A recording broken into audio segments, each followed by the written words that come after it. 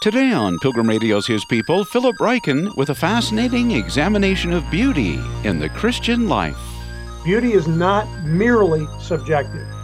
It is not in the eye of the beholder with a small b, but I think it is in the eye of the beholder with a capital B, because God says there is beauty. He himself is beautiful. He is our standard for beauty. Philip Ryken next.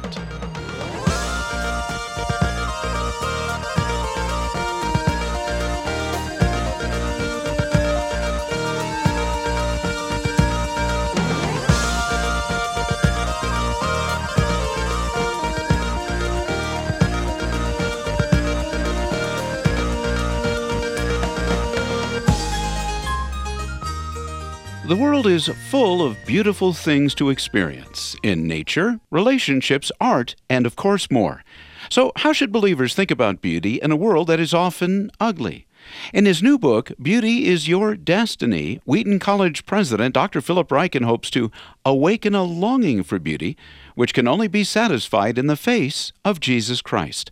Dr. Ryken, why a book about beauty? It's maybe been a neglected topic in Christian theology and how we just think about our relationship with God. And I think there's a lot of truth to that. I also think we're in a season where there's an awakening to beauty in Christian thought and experience. So if that's true, I'm glad for it and happy to encourage it.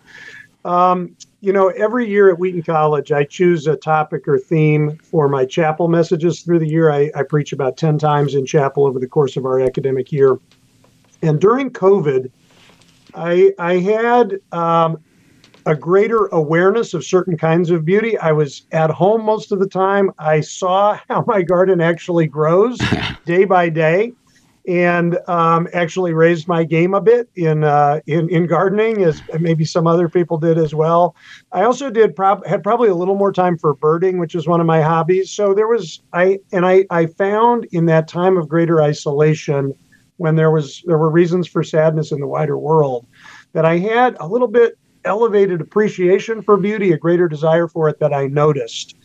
So that seemed like an important experience to me. And I thought coming out of COVID, that would be a great theme for us to tackle in chapel. And it is a rich biblical theme, theological theme with a lot of practical implications. There's a lot to be said about beauty, and beauty relates to so many things in the Christian life.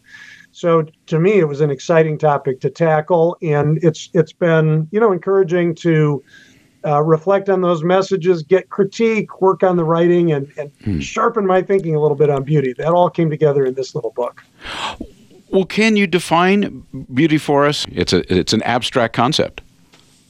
Yeah, and I mean, another word for it is ineffable. It's ineffable. It is hard to put into words.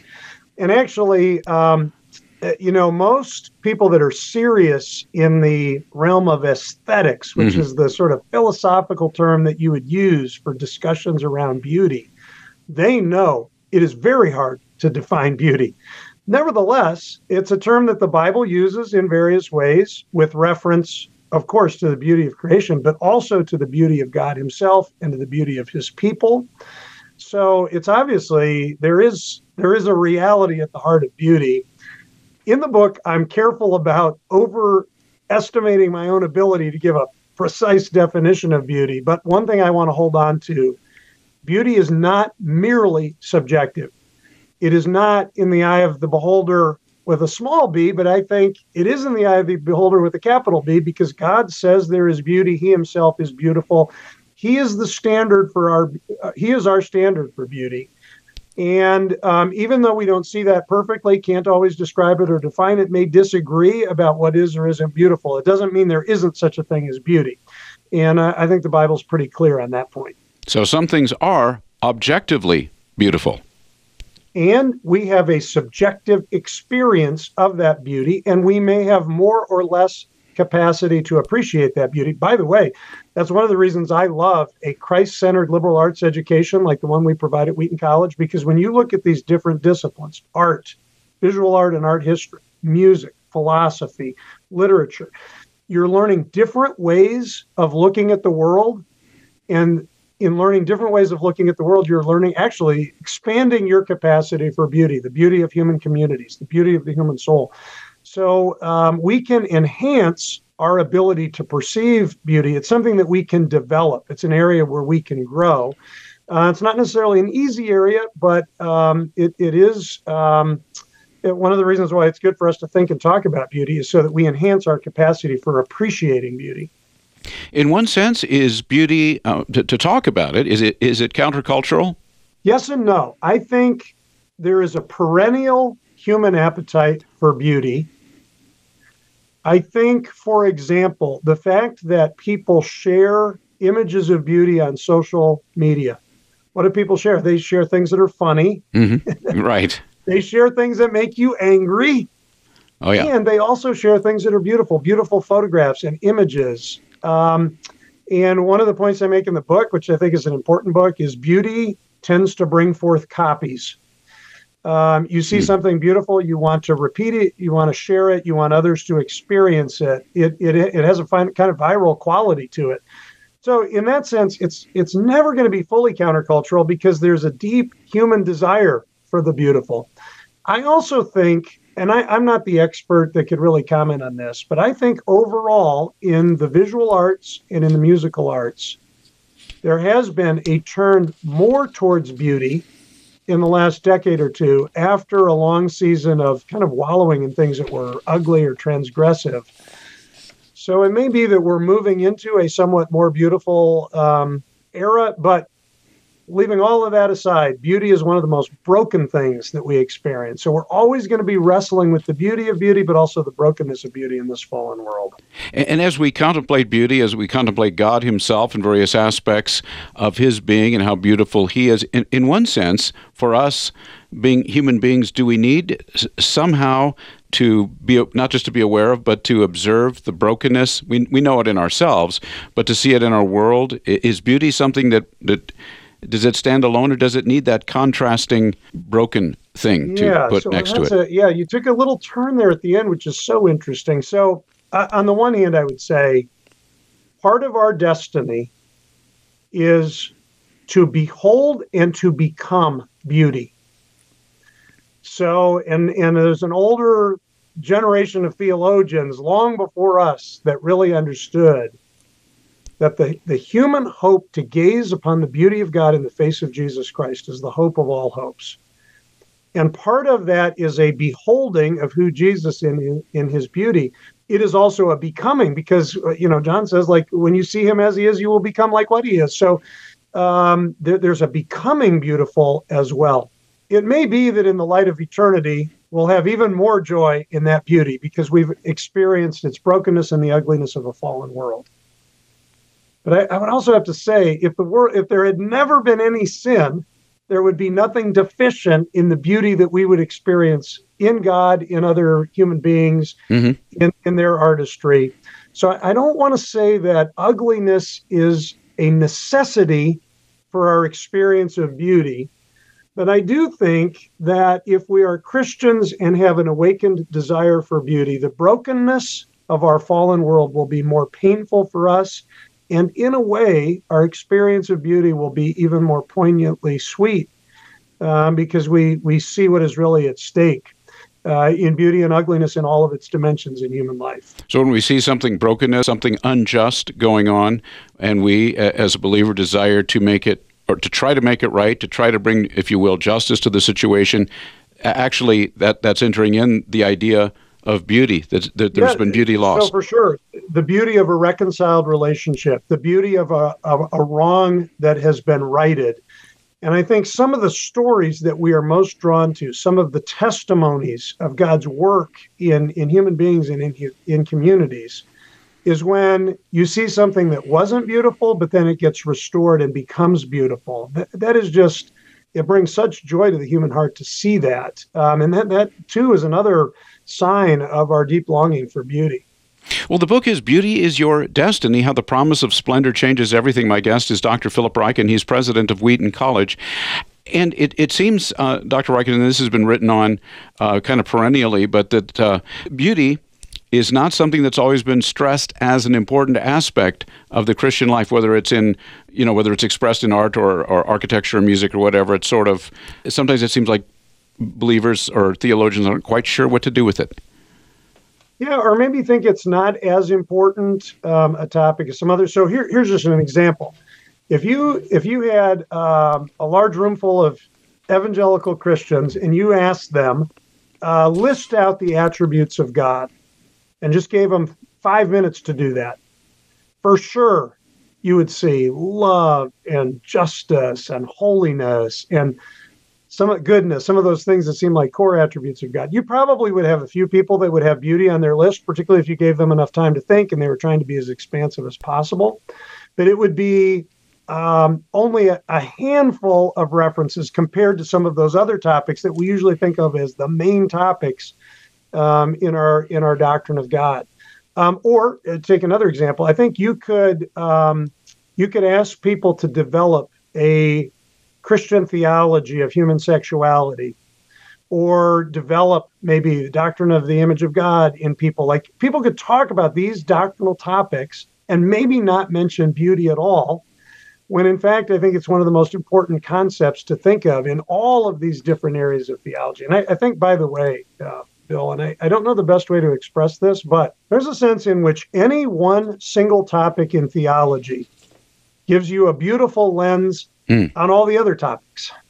So if you could look at everything in terms of mercy and see how that plays out. You could look at everything in terms of the work of the Holy Spirit, but I think also in terms of beauty. Beauty is a marvelous lens for looking at the doctrine of God, the doctrine of creation, the doctrine of revelation, the doctrine of human beings, the doctrine of salvation, the doctrine of sanctification, the doctrine of the last things.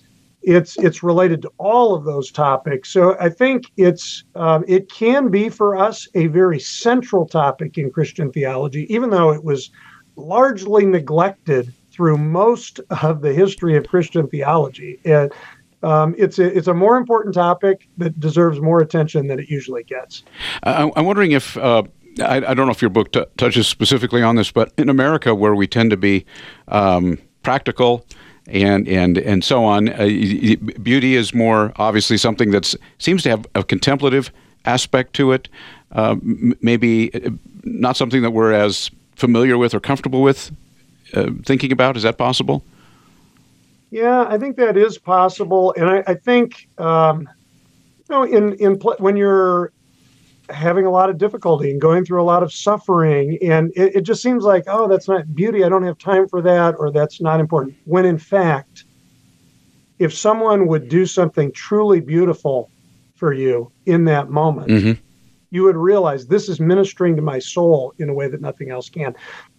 Just as a simple place that I see this, it's in the custom of giving people cut flowers at a time of death as they're grieving.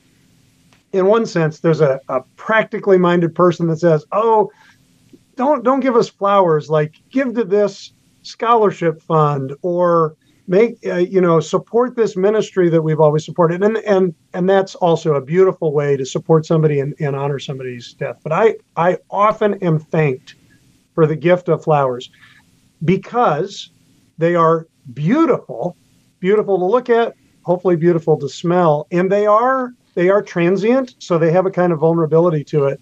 But people will say, like, I thought that wouldn't be that meaningful to me. It actually really was. Thank you for doing that. And that's just one example. And I think what is coming through is the power of beauty in those human relationships. That's really something. And the connection of beauty to healing.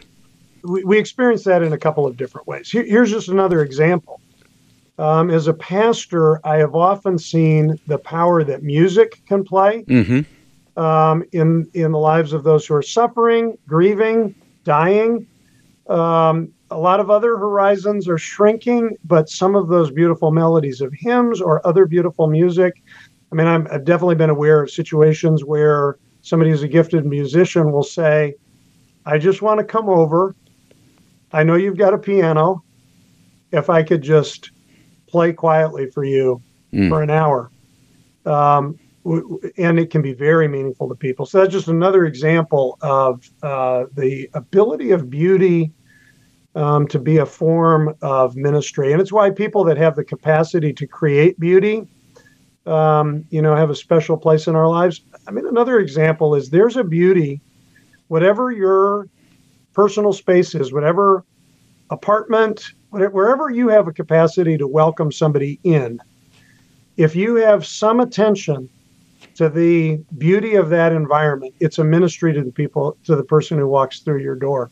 And just another example of how we experience that healing power of beauty. Mm. Well, in terms of a theology of beauty, and that obviously that sounds a little bit academic, but where do you begin to put together, to think about, appreciate a theology of beauty theology being the study of God as it relates to God himself? Well, I think a really good place to begin is with God himself. And I think there's a beauty to God's character. You could think about beauty as its own attribute of God. Mm-hmm. You could also see the beauty in other attributes of God. So, just to give an example, you go with Isaiah into the throne room of God in Isaiah chapter 6. The cherubim and the seraphim are singing God's perpetual praise. It's all about holiness. But as you read the passage, what comes through to you is a sense of awe and reverence and beauty. And so I think you can see beauty as an aspect of God's other attributes or as an attribute in itself. And you can see the beauty of again, to use a theological term, the intra-Trinitarian relationships. That is the relationship that the Father has with the Son and the Spirit has with the Son and the Father, and so forth. There's a beauty about their affection for one another, how they exalt and glorify one another. It's just beautiful to even begin to contemplate their relationships, a mystery beyond what we can understand. But God himself is the source of all beauty. And to gaze upon his beauty in his temple, as the psalmist says, that's a great beginning point for us to orient ourselves to the objective reality of beauty, to understand how it meets the deep needs of the human heart. So I would always want to begin with the doctrine of God, what God has revealed about himself. And that's a great place to begin with beauty. And of course, creation, something that virtually everybody agrees on, whether it's looking at an ocean, a sunset, the mountains, a flower, what have you. Yeah, so not surprisingly, a beautiful God, whatever he touches, is also beautiful. And, the pinnacle of that is human beings made in his image, but everything, creation itself has tremendous beauty. And, one of the things I touch on in the book, Bill, is that it's often considered to be a problem for Christians that there is evil in the world. Like, that's a problem. You gotta say something about that. You got to resolve that. That's an important topic, and we can talk about that apologetically and pastorally in other ways. Let me just point out that beauty is a problem for the non-believer. Because if you see beauty in the people you love, in the world around you, it awakens a deep desire. You have a feeling that you want to praise someone for that beauty. You want to celebrate it in some way. But if you just believe that this is a material universe, that there's not a personal creator God behind it, you don't really have a good explanation for the source of that beauty. So there are intellectual and practical problems for non-believers, not just for believers. We've got things we got to think through and explain as well. But I think beauty is one of those problems, and it absolutely is a universal. We don't all perceive beauty in quite the same way. Beauty to some degree can vary across cultures, but human beings all over the world love the beauty of creation, of a sunset, of flowers. This is universal, and it's a sign that beauty is a real thing in the universe, in the human heart, and ultimately in the character of God. One thing you write about in your book, Beauty is Your Destiny, How the Promise of Splendor Changes Everything, is, well, of course, the beauty of the incarnation, the beauty of God becoming man in Jesus, in the Lord Jesus, and at the same time, the crucifixion. You say there is beauty in the crucifixion. Yeah, beauty not obviously in the sense of physical beauty.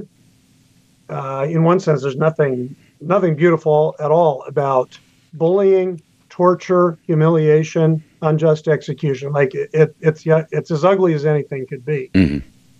But when you also see it as a loving, freely given sacrifice, which brings life and forgiveness, which is a demonstration of humility and loving sacrifice. The script, Jesus said, greater love has no one than this, than that he lay down his life for his friends? Could we also say greater beauty has no one than this, at least in terms of their moral actions, than to make this kind of sacrifice?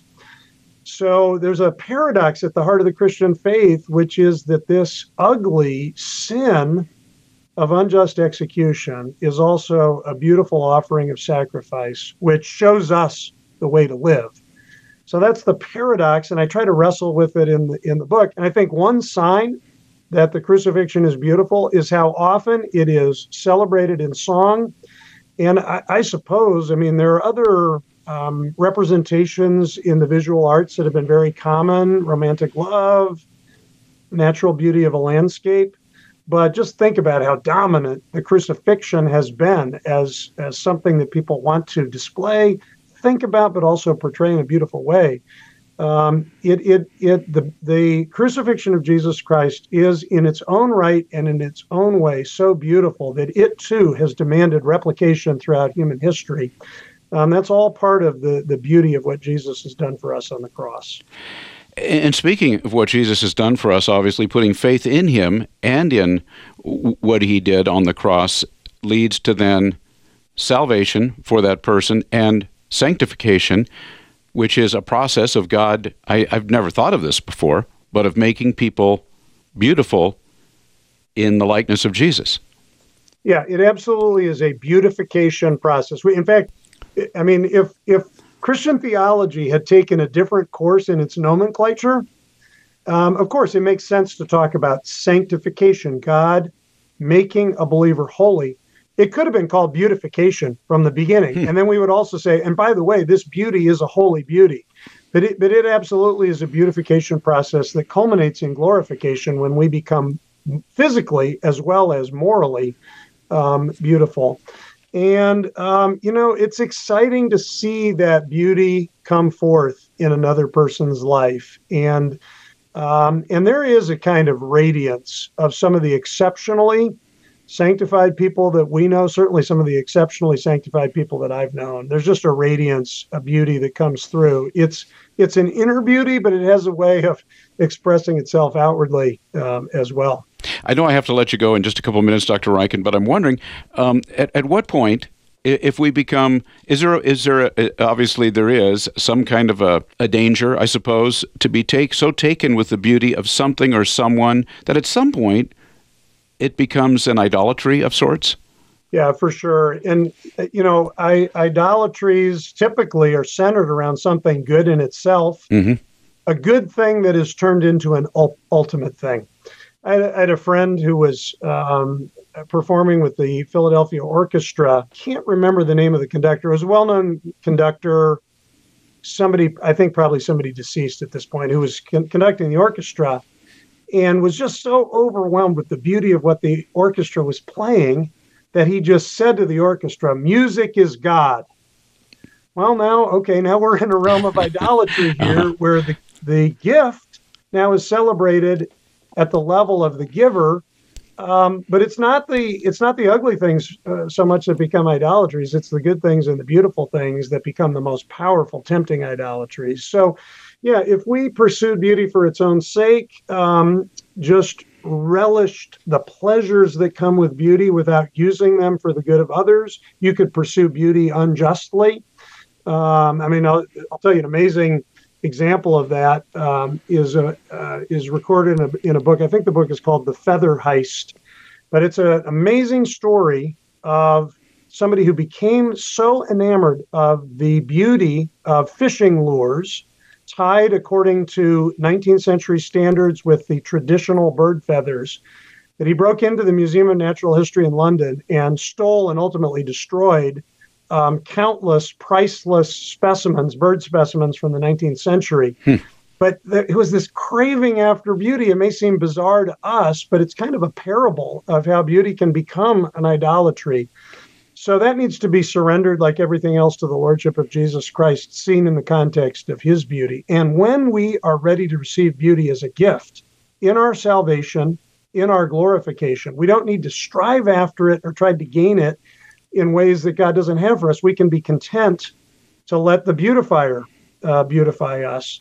and there's a surrender to his greater beauty. And that's when beauty takes its proper place, an important place in our Christian lives. I'm wondering, Dr. Ryken, many of us are maybe along the more pragmatic lines, and beauty is not something that typically crosses our consciousness. So how can we maybe be more awakened, more aware to beauty?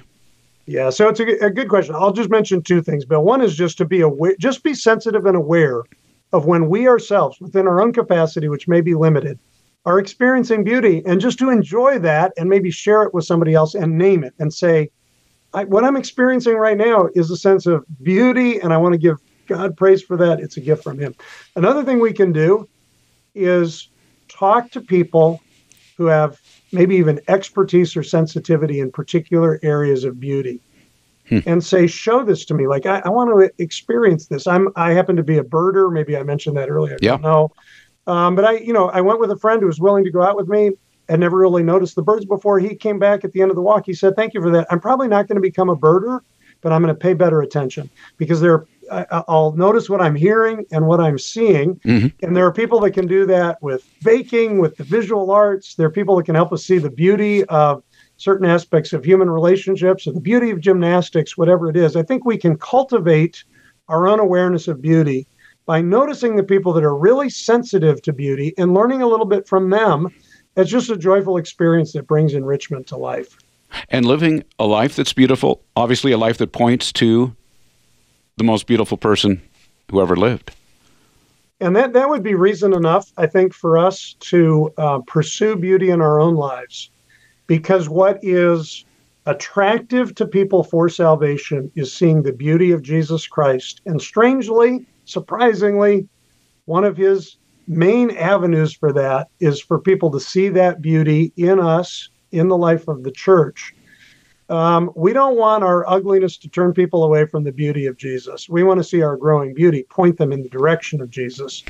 And as much as anything else, that's a reason why this topic of beauty is urgently important for our world.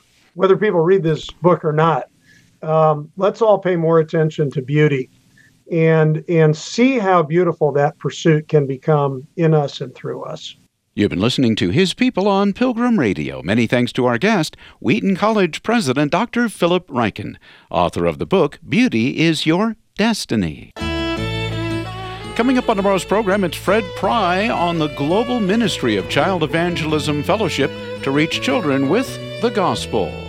We're working with some health churches in some of the countries, and it's just amazing what God is doing. We're working with underground churches in some of those countries that I can't talk about, and God is just doing a work. In fact, it's growing more than here in the U.S. That's tomorrow at this same time, right here on His People. Thanks for listening.